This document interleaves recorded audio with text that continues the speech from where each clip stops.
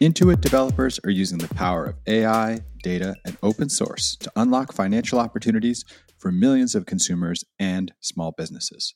Find out how you can power prosperity around the world at intuit.com/Stack Overflow. Make sure to use that link and let them know the podcast sent you. Hello, everybody. Welcome back to the Stack Overflow podcast, a place to talk all things software and technology. I am your host, Ben Popper, joined, as I often am, by my wonderful colleagues and collaborators, Ryan Donovan and Cassidy Williams. What's up, y'all? Hello. Hey. So today we are going to be chatting a bit about what it's like to be an early employee at a startup, to build something kind of from scratch, and then also what it means to transition later on within that sort of same organization to trying to build stuff at a more established and old school organization. We're going to speak a bit with Christine Ryu, who is one of the first employees at Flourish. It's a wealth tech company that now operates as an independent subsidiary of MassMutual. So I'm excited for the conversation. Christine, welcome to the Stack Overflow podcast.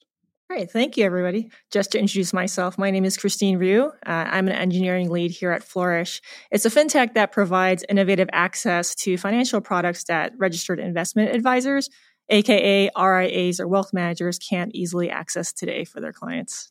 How did you get into software and tech in the first place? How did you end up at Flourish? Yeah, absolutely. So, I've always been interested in the application of coding, really excited about what code allows us to do. I wrote my first line of code in a high school programming class. I went to Carnegie Mellon University and majored in computer science. And from there, I spent nearly 12 years at Goldman Sachs. I was a VP of fixed systematic market making, really automating the electronic trading of interest rate products like U.S. Treasury bonds and interest rate swaps. And that was a really valuable experience for me because I learned how code makes money for the business and learning how to be super commercial in my thinking. So, I learned to frame things like, well, if I automate the pricing of this product, it'll save human traders X amount of hours and Y dollars a year. So really learning to think in a very commercial way. And then from there, I moved from Goldman Sachs to Flourish, been one of the first employees here and have been here for about 5 years. That's amazing.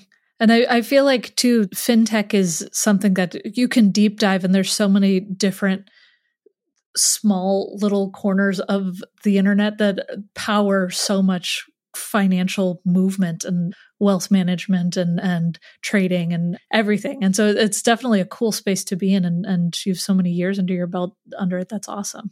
Yeah, it's been great. I do think finance is a place where technology has a huge impact, everything from big bank finance, even into more consumer finance, which is what fintech Flourish really focuses on. It's very different area of finance, but technology is huge in both areas. Yeah.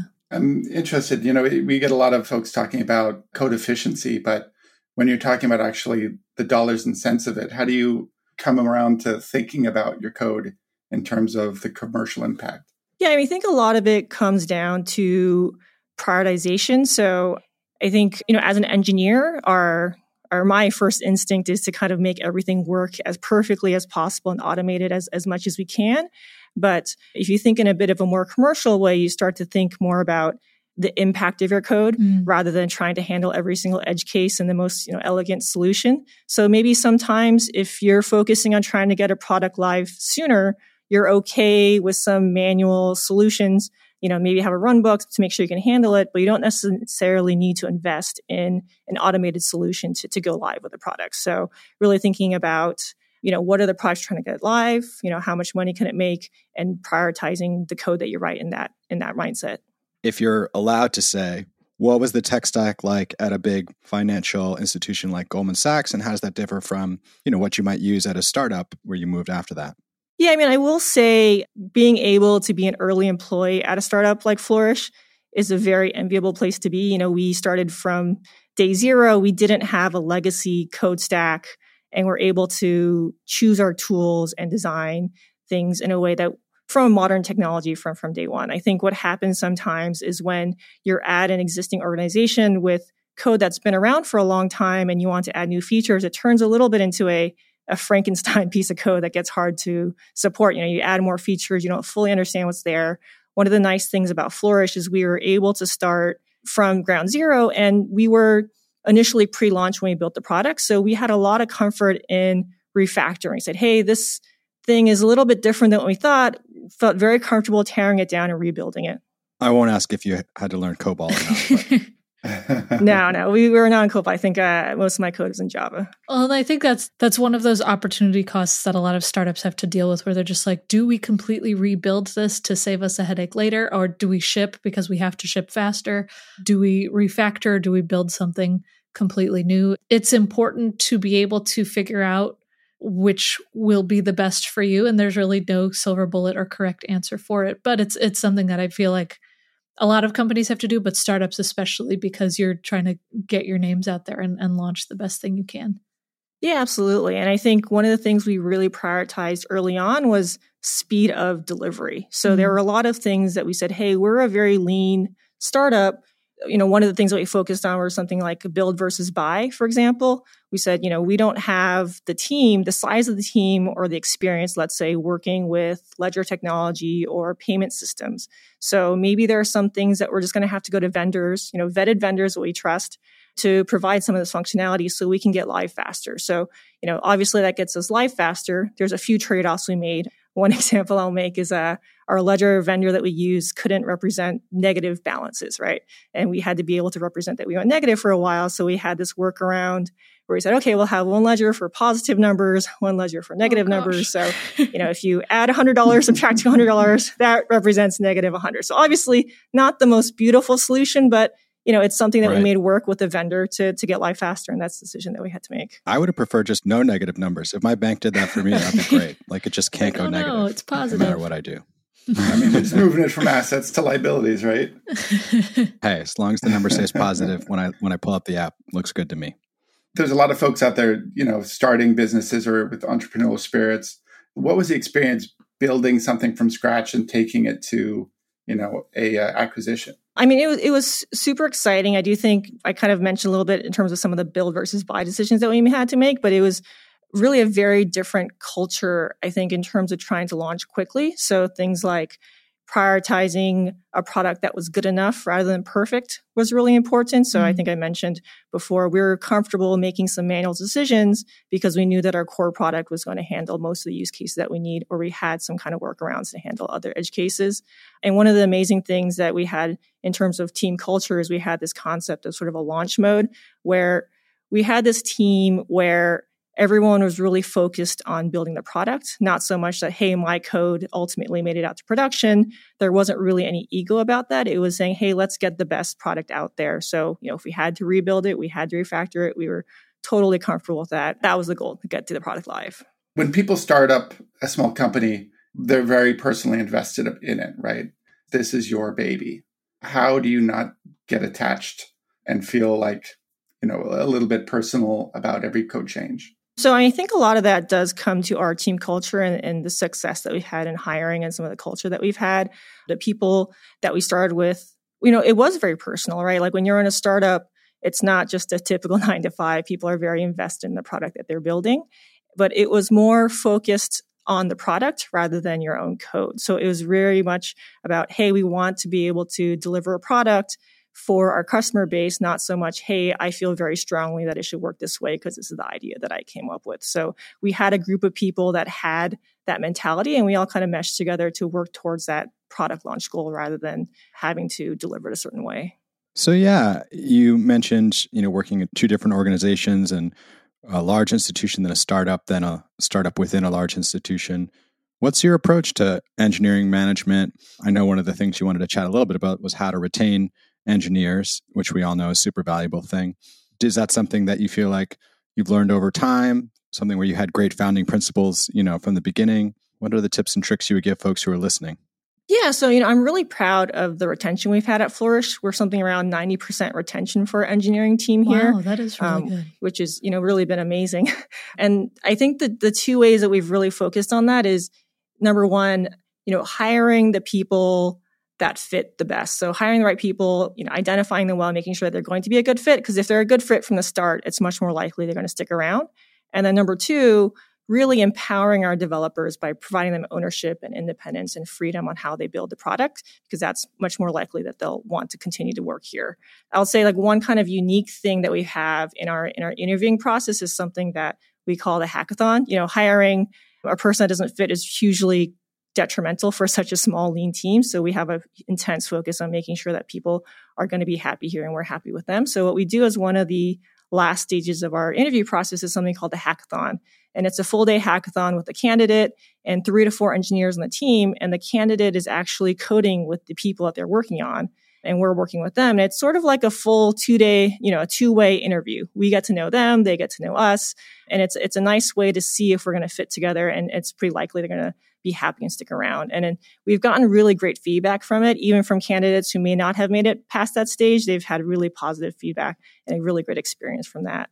And then once they're in the door, the second piece is really empowering our developers. We really give them a lot of ownership, independence in how they build a product. We're not a big company that has huge like tech biases. We don't tell people like, hey, you need to use this version of Python or you have to use this language.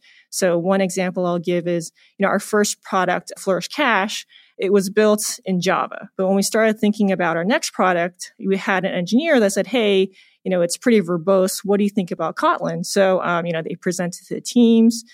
People are pretty intrigued. And we said, okay, let's try it out as a proof of concept on a new product. And developers kind of naturally ended up loving it. It was very good interoperability with Java. People love working with it. And it became more of a developer-led process to now build most of our JVM-based services in Kotlin rather than a top-down sort of approach from senior management there. Yeah, I've heard a lot of enthusiasm for Kotlin. So it's interesting to hear kind of a real world implementation of it. It feels like a really growing ecosystem. My husband's team, their backend is all in Kotlin as well. And I thought that it was just an Android thing. And this is getting off a tangent, but it's really cool to see all of these languages and technologies building off of the JVM and thriving and doing really well on engineering teams. Yeah, it's been great. I think Kotlin in particular is a really easy language to adopt because it's not quite an all or nothing switch. You kind of have the option to leave a bit of Java, communication back and forth. So it's a very low risk way to try something out there. We like low risk. You mentioned, right, letting engineers sort of giving them independence and autonomy and a feel of, a sense of ownership over things. That certainly sounds right.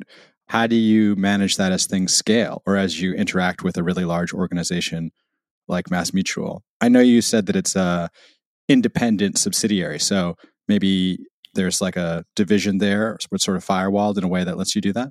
Yeah, I will say Flourish so far, even after acquisition, has really still felt and retained a lot of its startup culture. I think we have gotten a lot of benefits from being owned by MassMutual, but from a engineering and technical perspective, we've continued to have a lot of independence in terms of how we want to design our tech stack. Being at a startup that is owned by a large company it's kind of cool to have that because you get the big company resources, but you still get to maintain your smaller team, at least until more stuff is absorbed. How big is the Flourish team overall? From Flourish employees, engineering team is about 30 folks. Oh, that's a great size. Have you had to do anything to kind of protect the culture since the acquisition? I'm probably not in the best place to speak about that, mostly from an engineering team. I think most of our senior management team in Flourish has been kind of involved a lot in communicating with our MassMutual leadership. All I can really say is that they've been super supportive of the things that we're building here at Flourish. Yeah. I think that statement alone is a good one because that means that you don't have to worry about it and right. you're shielded from above. And that's always nice when you don't have to worry about the politics of those kinds of conversations. Yeah, we've been able to retain a lot of the small company culture here at Flourish on our engineering team. So talk to me a little bit about where you see things going in fintech. That could be in terms of the technologies that's used or the languages, like interesting about Kotlin. Or, it could be more about like what folks are interested in from the user perspective. I know we went through a really intense up and down hype cycle around crypto and coins during the pandemic. What are you hoping to focus on in the year to come? Yes, I mean, in terms of Flourish and different roadmaps, I can't talk too much in terms of specifics of what we're working on, other than we are working on a brand new product to allow financial advisors to access yet another product that's been a bit difficult to offer to their end clients. On a smaller scale, we've continued to invest in our Flourish Cash product, things like later cash transfer cutoffs, recurring transfers, things like that. But in terms of the wider fintech space, what I get really excited about is more how we can use technology to provide access to products and services, or really greatly reduce the cost of these offerings to more and more people. I do think finance in particular, there's a lot of space to innovate and automate. It's highly regulated. There's a high barrier to entry. There's a lot of established players with a lot of, manual, older, expensive processes, which that really translates into people getting less access to the financial products they might need, or maybe they have to pay more for them than they really should be. So, I get more excited about using technology to make financial products more accessible and lower costs for more of the population. I feel like, fintech is one of those kind of intimidating fields in general, because it can be kind of intense, and sometimes you do need to have some kind of financial knowledge or background, but it varies from company to company and stuff. And if you can find a good team that can support your learning as you are using your tech stack and then going into this finance space, then you can learn so much that is really, really practical and benefits a lot of people.